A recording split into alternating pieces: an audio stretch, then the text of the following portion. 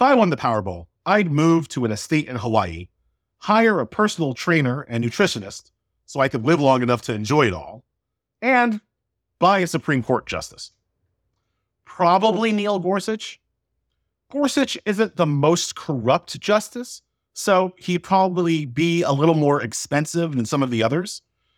Brett Kavanaugh, for instance, could probably be had for season tickets and an all-expense-paid trip to Oktoberfest in Munich. But I know precisely what I was trying to get Gorsuch to do, making my investment more likely to pay out. Welcome to Contempt of Court, a podcast from The Nation, sponsored by The New Press. I'm Elie Mystal, the justice correspondent for The Nation. This is the 6th episode in our 8-episode series about reforming the Supreme Court, what options we have, and how close we are to accomplishing any of them. Unless you've been living under a rock and the only news you get is from the Wall Street Journal, you already know that the Supreme Court has a serious ethics problem. Actually, ethics problems. The justices have been dogged by allegations of corruption, like Justice Samuel Alito taking fishing trips with Republican billionaires. They've been peppered with questions about how they make their money, like how Sonia Sotomayor makes money from her book deals, or John Roberts makes money from his wife's amazingly lucrative career as a legal headhunter. And then, of course, there's the long career of Justice Clarence Thomas, who, along with his wife Ginny Thomas, appears so brazenly corrupt that his scandalous behavior has made the very idea of Supreme Court ethics seem like a complete joke. I have long argued that Supreme Court ethics reform is as critical to fixing the Supreme Court as any of the more structural changes that reformers want to make, like increasing the number of justices or decreasing the length of time those justices serve. The Supreme Court is literally the only court in the country that operates without a set of statutory ethics regulations. And its justices are the only ones who cannot be punished for ethical violations unless Congress is prepared to put them through the full constitutional escape valve of impeachment and remove them from the bench in that way. There's no way to even force these overlords to recuse themselves from cases where their families might be implicated, their financial interests might be threatened, or the rich people who pay for their vacations might stand to benefit. This should be unacceptable in a country that claims to be governed by the rule of law. And yet, this is the situation we've accepted for the entire history of the Republic. 9 people who cannot be voted out of power are beholden only to their personal Jiminy frickin' crickets on the question of whether they should preside over a case, and nobody can force them to take a timeout. If this ethical free-for-all seems deeply flawed to you, you've come to the right place. Today, we're going to talk about what can be done to stop these people from wallowing in the slop of their own graft. First up, I'm talking with New York Times Magazine writer and Yale law professor Elie about just what corruption looks like when it comes in the form of a Supreme Court justice. Then, I'll speak with Georgia Congressman Hank Johnson, who was one of the few lawmakers who has cared about this issue for a very long time. I am joined right now by one of the most important, one of the best legal scholars, legal writers, person who thinks about these issues, Elie Bazelon. She is the New York Times Magazine staff writer. She's a fellow at Yale Law School. She's just one of the smarter people that you will have the opportunity to talk to about this stuff. Elie, thank you so much for sharing your time and your brain with me on this show. How are you? I'm good. It's such a pleasure to talk with you always. I don't deserve all those accolades, but I'm so happy to talk with you. Thank you so much for sharing your time. Okay, so today we are talking about something that has kind of been in the news a lot lately, Supreme Court ethics. Now, people like Elie and I, who kind of go back a long way, have generally understood that the Supreme Court doesn't operate with let's say, statutory ethical rules. That's not how the court works. The court is the only people who can punish the court, right? Like the way that our constitutional structure is set up, there's no way to punish a Supreme Court justice absent the constitutional process of impeachment. And so having statutory ethics rules where some kind of outside organization, a third party, Congress would punish the Supreme Court for ethical violations kind of has some constitutional questions, right? So one of the ways that we've handled this in our nation's history is to let the Supreme Court kind of police itself. Recently, and thanks mainly to the soon-to-be Pulitzer Prize-winning work of ProPublica, people have started to realize that perhaps the Supreme Court is not the best at policing itself. And so that means that people are a little bit more interested in ethics reform. Emily, I want to start here. The idea that the Supreme Court can police itself, do you think that's true? Do you think that's working, not in terms of like how the justices see themselves, but in terms of how the American people see the justices? I don't think it's working, and I think it is very damaging to the court's appearance, to its public approval ratings, which we see at its lowest ebb since Gallup has been tracking in the modern era.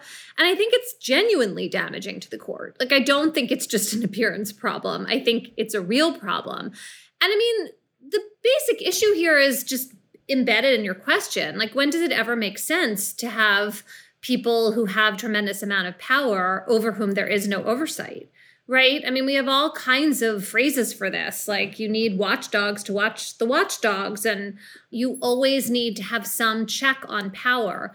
The American constitutional system is really like set up all about checks and balances, right? And yet there are none. And it just looks to me like a lapse on the part of the framers. And I think one of the ways you can think about this is that the framers just didn't envision the Supreme Court having the kind of power that it has. At the nation's founding, it just seemed absolutely like the weakest branch. It wasn't even clear that people would be super into being Supreme Court justices, right? You had to ride circuit. You had to literally like ride your horse around to different colonies, sitting on really boring appeals court cases. And the power and status of the court, the way in which life tenure has turned into decades and decades, and then this very basic problem of what do you do about ethical lapses and violations when the body itself has no oversight, has no way really to effectively police itself? I just don't think they thought about it.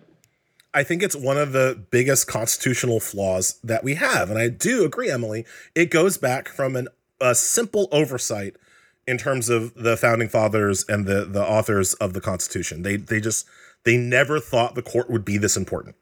And so they never thought it would be so important to have it adhere to basic ethical strictures.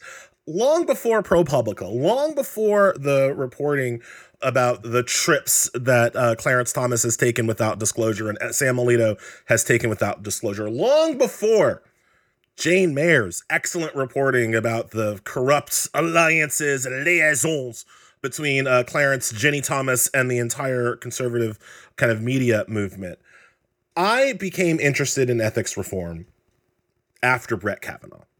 After Brett Kavanaugh was elevated to the Supreme Court, there were 83 ethics complaints lodged against him based on his time as a DC Circuit judge. I don't know what's in these ethics complaints. They were not made public. I just know that there were 83 of them, right? And it was given to a circuit court judge to investigate these ethical charges. And the judge had to throw all 83 complaints out. Not because they exonerated Thomas, not because they implicated Kavanaugh, but simply because by the time the judge got the cases, Kavanaugh was already on the Supreme Court. And the judge, I think, rightly said, there is no mechanism for me as a circuit court judge to punish a Supreme Court justice. And that, I think, unfortunately, in the context of our system, is probably the right legal answer.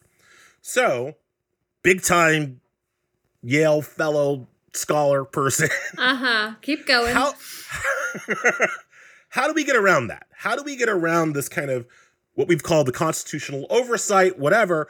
how do we get around the fact that to punish the Supreme Court for ethical violations, how do we get around the separation of powers as it's currently understood and applied by judges all across the country? I mean, I think the easiest mechanism is for the justices themselves to bind themselves to a set of rules and to some kind of oversight.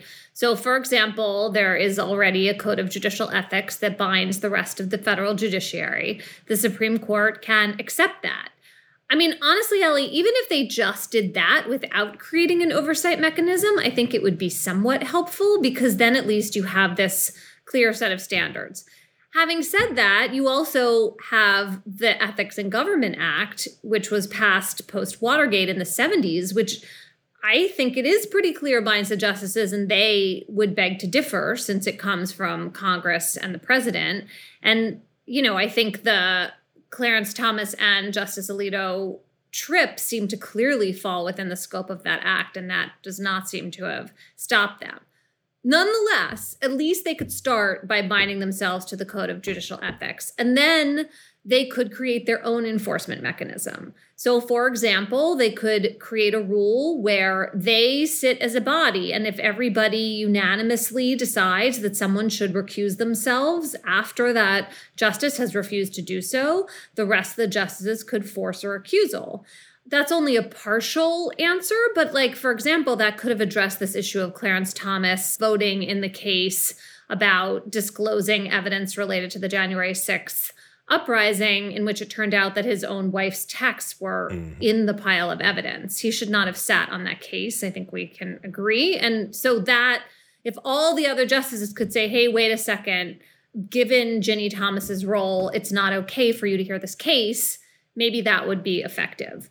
Another mechanism I personally like better would be for the justices, again, as a body, to agree that another set of judges get to make these decisions and make other decisions about judicial ethics questions on the court. So you could have retired appellate circuit court judges who make this call, or current circuit court judges. One of the things that really bothers me about this whole topic is this notion that the Supreme Court justices are so supreme that they can't hand over any aspect of power over themselves to another set of judges. And that just strikes me as very wrong-headed. I understand why they want to present themselves that way, why it's in their personal interest or their view of the Supreme Court's institutional interest to be really, I think, self-aggrandizing by holding on to all that power, but I don't think it's good for them or for the country, or in some sense for the court as an institution, because then these integrity questions come up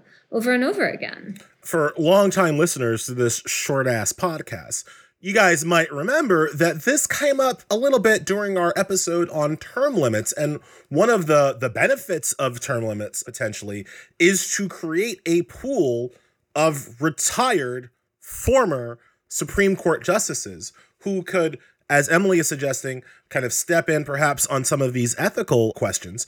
But I think also it gives you a pool of justices to potentially pull from should a Supreme Court justice have to recuse themselves. One of the arguments that the justices themselves make for not recusing, and just to be clear, it is a terrible argument that I'm about to say, but I'm just telling you what they would tell me, is that, well, you know, there's only 9 of us, and when one of us is recused, I mean, then we have 8, and we can have ties, and it's...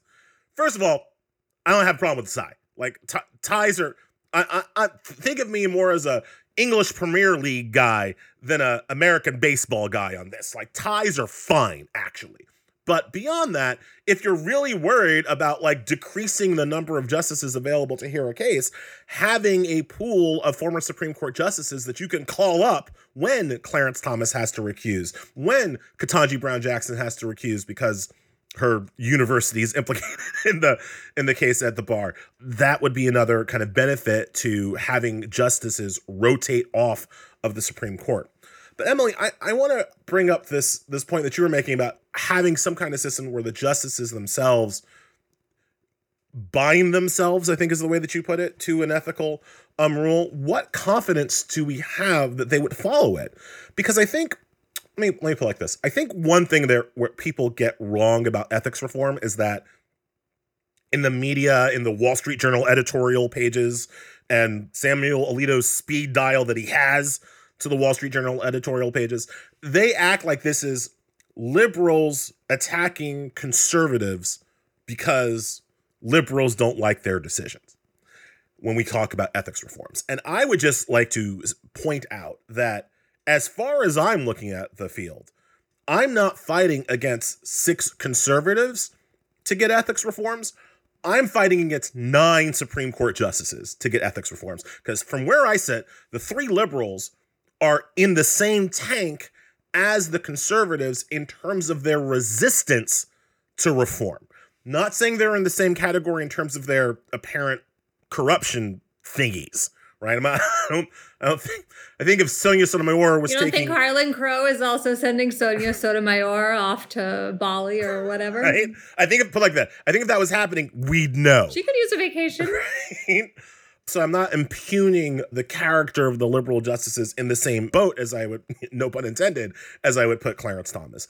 But in terms of their resistance to reform, all 9 look the same to me.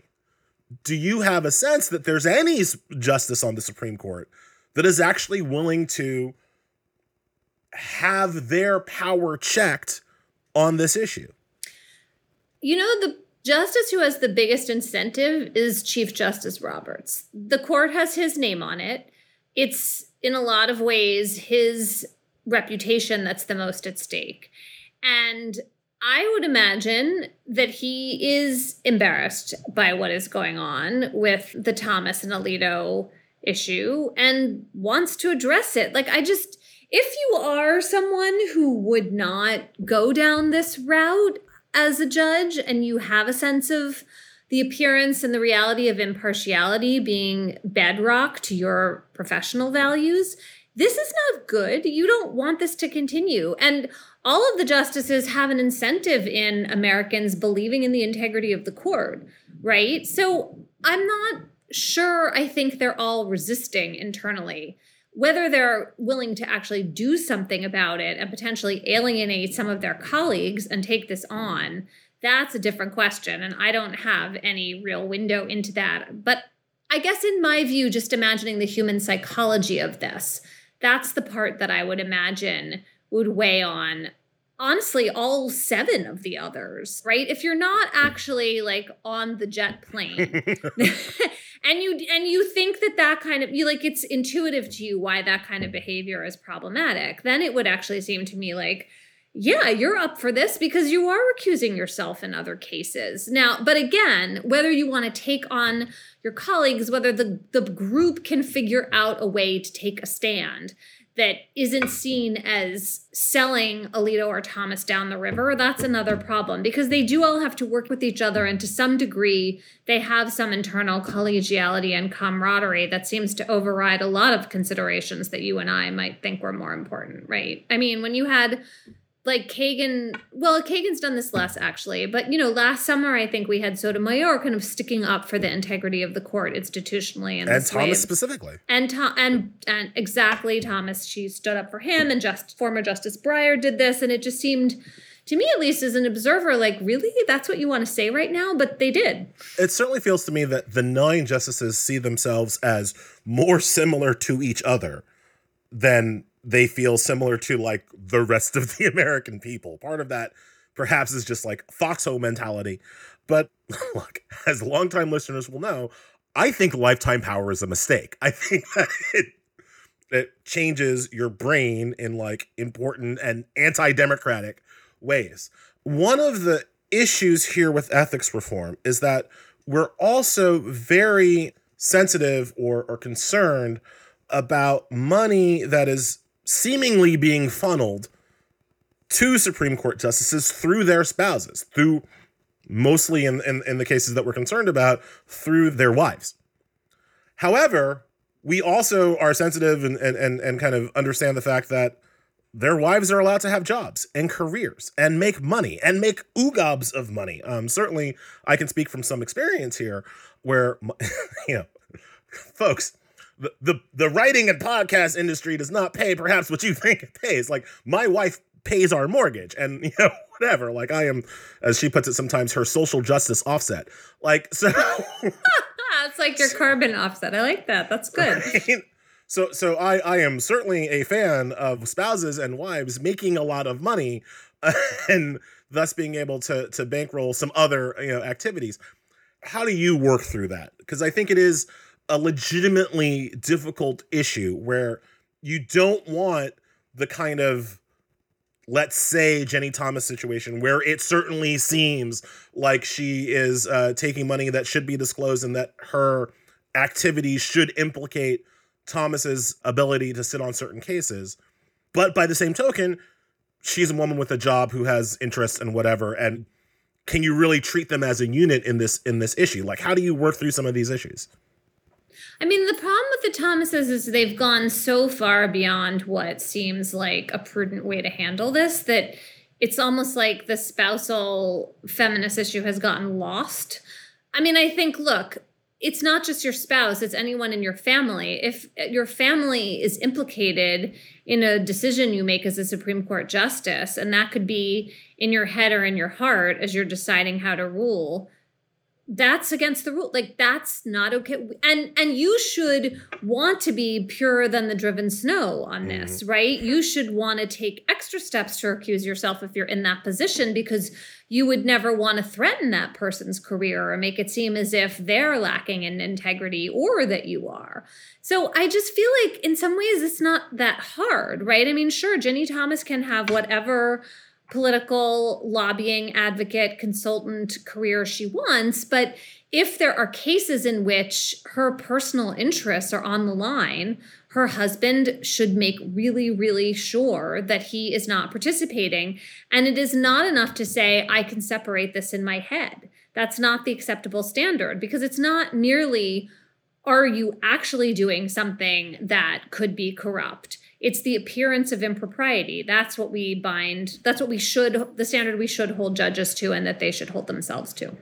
Yeah, I mean, look, I try to make a bright line distinction between the activities of Jenny Thomas and the activities of Jane Sullivan, John Roberts' wife. I mean, there have been stories about how she is making oogobs of money as a big law headhunter. Yeah. And we can all speculate that she may or may not be able to make that money if her husband didn't happen to be the Chief Justice of the Supreme Court. You know, I don't find that Jane Sullivan story, I don't find that as pure as the driven snow. Let's put it like that. But I don't think that means John Roberts is corrupt, right? I don't think that I have yet to see the case where I think that John Roberts should have recused himself because of some activity or professional behavior of Jane Sullivan. I don't see it, right? It hasn't happened. Jenny Thomas, totally different story. And I think that I kind of agree with you. I don't think that it's a hard line to draw. I just do think that, like, people should be sensitive to this issue. So I wanted to bring it up in the context of really trying to bring the Supreme Court to heel in terms of the amount of outside influence they allow into the process. And so that's where I want to go next, because we've been talking about mainly the money, because the money is what you can follow and the money is the obvious thing and whatever. But there are also, I think, real live ethical issues when it comes to the kinds of influencers that these people surround themselves with. And for that, I'm thinking about Sam Alito's dinner parties, where he was, potentially leaking the Hobby Lobby decision. What, if anything, can we do as a society about the various hangers-on who seem to have access to Supreme Court justices for advocacy purposes, access that you and I and most regular Americans can't begin to have? So I want to separate two things here. The issues with Justice Alito, there's this question of whether he leaked information about Dobbs, the abortion decision last year. And I don't know if that's true or not. He denied it. If that were true, that would be crossing a line that the court has committed to not crossing. So that, I think, would be a real problem. This question of whether hobnobbing, socializing, being in milieu that's very conservative or very liberal is harder for me, because people do tend to hang out with other people who agree with them, right? And I mean, I think that you could very plausibly draw the same kinds of lines about just like who people choose to hang out with, probably about any of the justices. I don't know, but I would be surprised if, before she died, Ruth Bader Ginsburg spent a whole lot of time with people who disagreed with her politically, right? I mean, we know that she was spending a lot of time with Nina Totenberg, who says, oh, we never talked about the court's decisions and those weren't political relationships or friendships. But I mean, it does seem like they had a very close relationship, unusual for a justice and a journalist, and also that lines up with the justices and Totenberg's liberal politics. So it's harder for me to quite, well, I guess I will say, ideally, I think the justices would have very broad social lives writ large in which they are spending time with people who differ from them in terms of class and race and life experience and political beliefs, and that they would deliberately cultivate those relationships, because it's very important to come down from Mount Olympus and actually talk to lots of people and get their views and understand a little bit like how Americans think and think differently from you. But I really doubt that happens very much for any of them, because they live in a hyper elite world, and because it's just much more comfortable and easy to spend all your time with people who agree with you and tell you how great your views are. And we're all a little bit increasingly guilty of that in the United States right now, right? We all live in this polarized universe. So I guess I have an ideal way of thinking about it that would apply to all of them, regardless of politics. And then the reality is, I bet they mostly just disappoint us on this front. I guess I would look for a more brighter line distinction with, like, hang out with whoever you want, but whoever you hang out with, you can't sit on their case. Oh yeah, 100%. Right? No, I'm not arguing with you about that. I mean, the idea that Justice Alito thought it was okay to rule on, the hedge fund billionaire Paul Singer's a case implicating his business after taking a free flight to Alaska, that I don't think is okay. I don't mean to be excusing that. It really, to me, goes back to this issue of recusals, where the justices act like recusing themselves requires some high bar of like bias or implication. And I think the recusal bar should be like extremely low. Right? Like, was the person in front of your litigant in front of you, did they also used to be your doorman and say hi to you every day when yes, then get off the case, right? Like, it should be a really low, hey, I recognize you. You're the guy at my McDonald's every Tuesday. Great. Get off the case. Like, it shouldn't be hard. And I think the only reason why it is hard for them is because they think they are so important. Well, right. If so, you talked before about this problem before for tie if one of the 9 is not sitting on a case. Well, elevate someone from the circuit courts to hear the case with you. That happens routinely on the circuit courts themselves, where they will call up a district court judge to be part of a 3-judge panel, or they'll bring someone from the 7th Circuit to sit on a 4th Circuit case. The Supreme Court doesn't do that. And I just think it's a mistake. Like, it's treating themselves as incredibly powerful and incredibly precious in a way that I just don't think the Constitution necessitates, or anything else. I think the Constitution, because it's important, but like, there's no reason for it. That I don't know. It doesn't make sense to me. I am totally with you there. Elie Bazelon, thank you so much for your time. I really appreciate it. Thank you. It was such a pleasure to talk with you, as I knew it would be.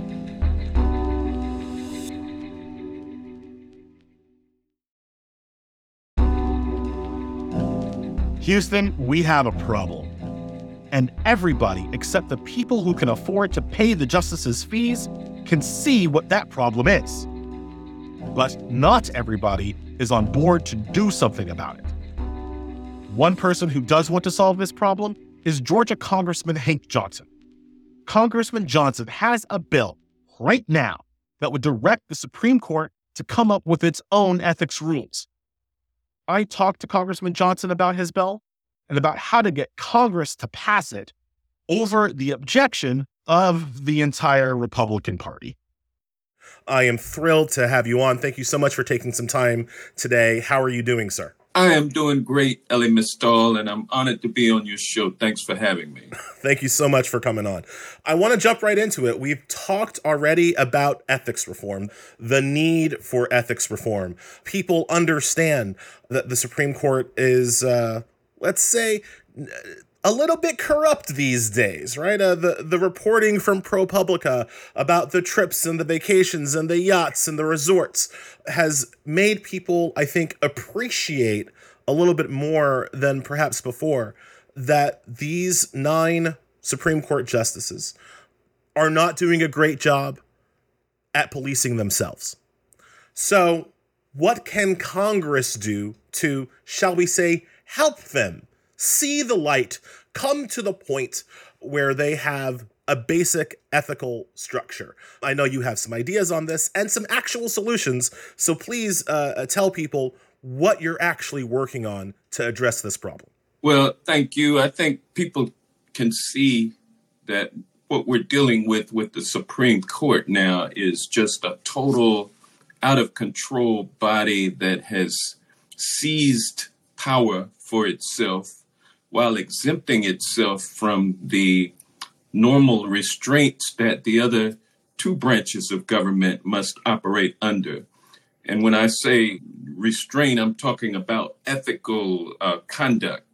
I mean, in the legislative branch, the only thing I can do with someone in terms of taking a meal is to make sure that that meal comes only on toothpicks.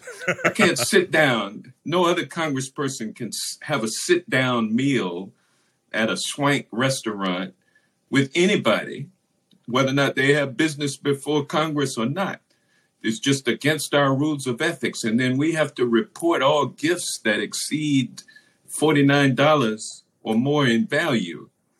And we are barred from taking, trips without congressional approval, without the Committee on Ethics approval. And we certainly can't fly around on a chartered jet or on a private jet. Even if we report it, we still can't do it. One of the things that Congress can do is to start paying attention to the Supreme Court. For far too long, we have lifted our gaze away from the operations of the courts. And we've regulated ourselves, we've regulated the executive branch, but we've done nothing for the courts. We've allowed the courts to pretty much operate unencumbered by legislative oversight. And so that's why I filed the Supreme Court Ethics Recusal and Transparency Act, so that we can put some regulations on the judicial branch, particularly the Supreme Court, and bring it into the same format that the other branches of government and lower federal court judges have to abide by. Congressman Johnson, I feel like I know the answer to this, but I feel like it's important for people to hear you say it. Does your answer about Supreme Court ethics change depending on which justices are being unethical? For instance, if Ketanji Brown Jackson, the newest Supreme Court justice, if she was taking chartered trips to Indonesia with Oprah Winfrey, apparently they're buds, Oprah gave her flowers. You know how I know that Oprah gave her flowers? Because Jackson disclosed that Oprah Winfrey sent her a $1,500 bouquet of flowers. So if Oprah took Justice Jackson to Indonesia for free and didn't disclose it, would you also have a problem with that? Yes, certainly I would have a problem with that. Same way I had a problem with Ruth Bader Ginsburg going to dinners with folks who she did not report. And so the code of ethics would apply to each and every justice, regardless of who appointed them, regardless of their ideological bent. Now, as I read the bill, as I understand the proposal, this is not a proposal where Congress writes the ethics rules for the Supreme Court. You're still fundamentally asking John Roberts, Elena Kagan, Samuel Alito to come up with their own ethics rules and bind themselves to it. Am I correct about that? That's correct. It's not rocket science to do it. The court could simply adopt the same code of ethics that applies to the lower federal court judges and adopt it so as to apply it to itself.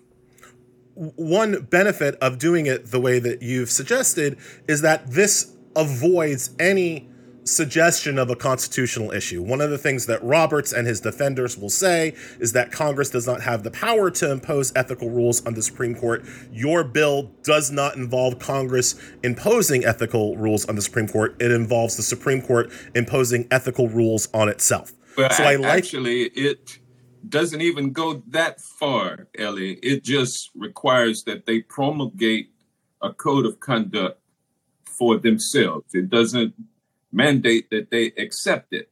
But one would think that if you promulgate a code for yourself, you will adopt it. And this is putting pressure on the court to do something that the court should have already done itself. And more, the people of this country want to hold the court accountable, and the court wants to hold itself above accountability. I guess we need to have louder voices from the public. We need to have louder voices from the media, the press, and we certainly need Congress to assert its power, its authority, and its responsibility in the management of the operations of the court system and the United States Supreme Court itself. My question then is, what happens when Roberts just says, yeah, no? Right? Like, the bill fundamentally puts the power in Roberts' hands, asks him to do what I would term as the bare minimum of a public official, right? Put it like this. The bill is a great suggestion, but you don't actually need to pass the bill for Roberts to do this on his own. But Roberts has decided not to do this on his own. The Supreme Court has decided not to do this on their own.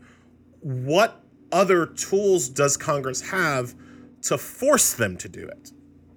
Well, this is why we need structural reform at the United States Supreme Court. No longer business as usual. We need to add seats to the court so that we can alleviate the extremism that is now dominant on this court. And in addition to expanding the court, we need to impose term limits on Supreme Court justices so that we can make sure that this kind of situation does not happen again. Congress has the power to do so, and we need to start doing it. Ethics reform is one of those reform ideas that's really focused on keeping the Supreme Court legitimate in the eyes of the American people. And so from your perspective, one of the reasons why I like talking to politicians is that you guys actually have to talk to the people. You have to get out there and get on the stump and get into your district and listen to what the people are saying. I get to sit on my desk in Westchester. Do you feel like there is a crisis of legitimacy on the Supreme Court? And is that showing up kind of in your district amongst the voters that you talk to?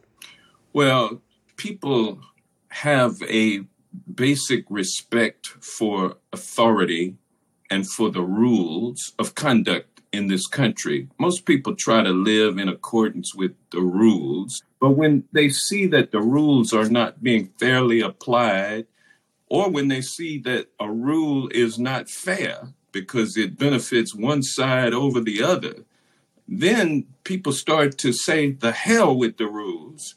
And when you have that happen, Elie, you have anarchy. And so that's what's setting up in this country at this time, unbeknownst, or I should say unappreciated by the members of the highest court of the land. They're setting up a situation where the people will soon say, I don't care what the Supreme Court says the law is, I'm going to do it this way. I'm going to challenge authority. That's where you have revolution taking place. And it's unfortunate that we as a civil society, a democracy, are at cross purposes with ourselves now. We got one group that wants to retain all power for itself, and that's basically the top 1% in this country, maybe the top 10%. It's all based on wealth, and people are demanding equity. They're demanding equality. They're demanding fairness, and they're demanding justice. And they're doing it within the context of a democracy. And if the court decides to change up on the rules and tries to pull the wool over the people's eyes, and we can see what's happening. And we got people like you that will refuse to be silent, and we'll get the word out to everybody else. I mean, there's a recipe brewing. And then we got folks on the extreme like Donald Trump, who, by the way, appointed 3 of the 9 justices that we have on the bench. This man has done, in addition to January 6th, what he has done on the court has been a slow-moving January 6th, but just as deadly, perhaps even more deadly to our democracy than the physical activities on January 6th.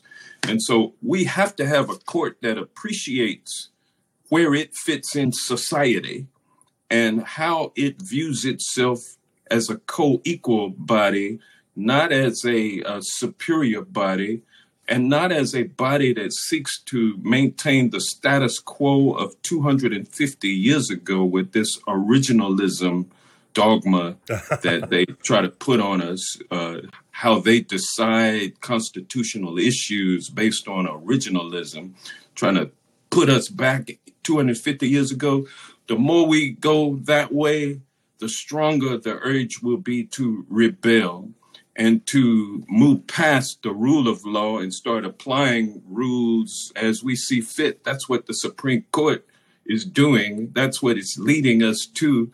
And it is highly detrimental to freedom and justice and liberty in this country. It's destroying our democracy. And until we can do Supreme Court reform, that's the road that we're going to be headed on. Man, I mean, wow, that's a really fascinating point. How close are we in Congress? Because it's always shocking to me that you cannot get 435 congressmen to support ethics reform in any way. Like, I don't understand how you are a elected official and you vote against ethics reform, right? Certainly when it comes to Supreme Court, we know that there are partisan divides in terms of whether or not taking undisclosed trips from your rich billionaire friends is good or not. But certainly it feels like this bill should be more popular than it is. So like, how popular is it? How close are we? And what do the people need to do to make sure that their congressmen are on board with this reform? Well, I tell you, Elie, Congress moves slower than molasses on most things. But I've seen in my 17 years in Congress now that there are some anomalies that occur. Sometimes Congress can pick up and move quickly to address an issue. And I think that time may be coming with Supreme Court ethics reform.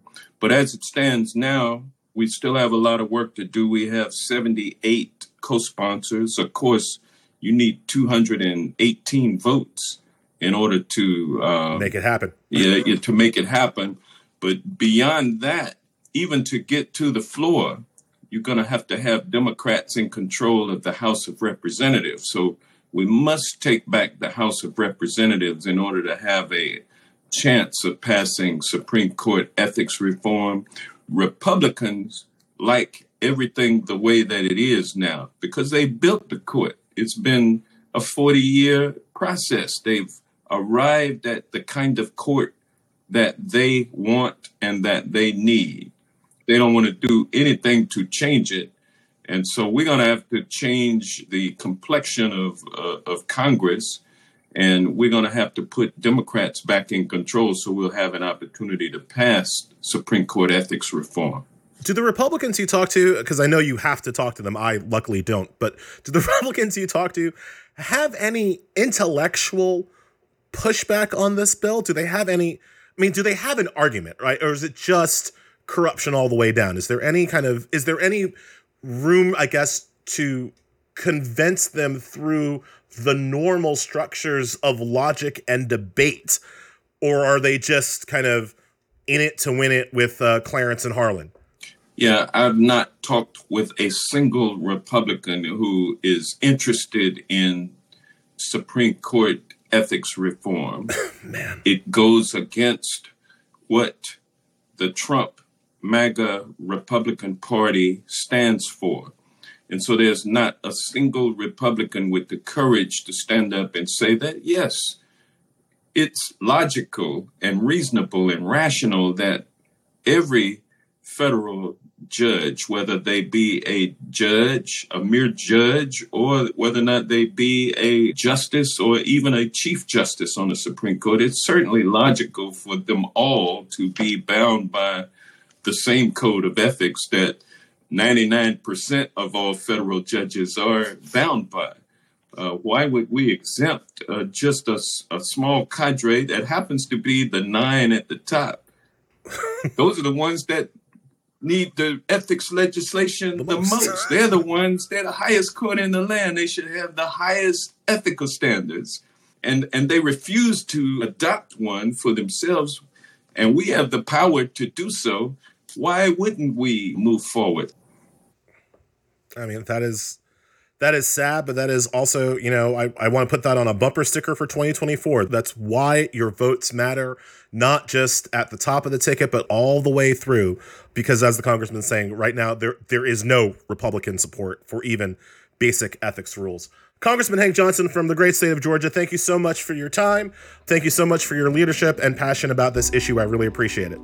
Thank you, sir. Keep doing what you're doing. So what now? Given the Republican resistance to ethics reform, my best plan of attack remains the Powerball. See, the trick that Republican billionaires have figured out is that you don't need to buy a justice's vote on a case-by-case basis like a workaday SAT. If you've put in the time to influence their thinking to the point where they reflexively look out for your interests as if it was their own idea. You don't have to tell them how to vote if they already think about the world like you want them to. The point of taking these guys on vacation isn't to spend a week giving them the hard sell about your pet issue.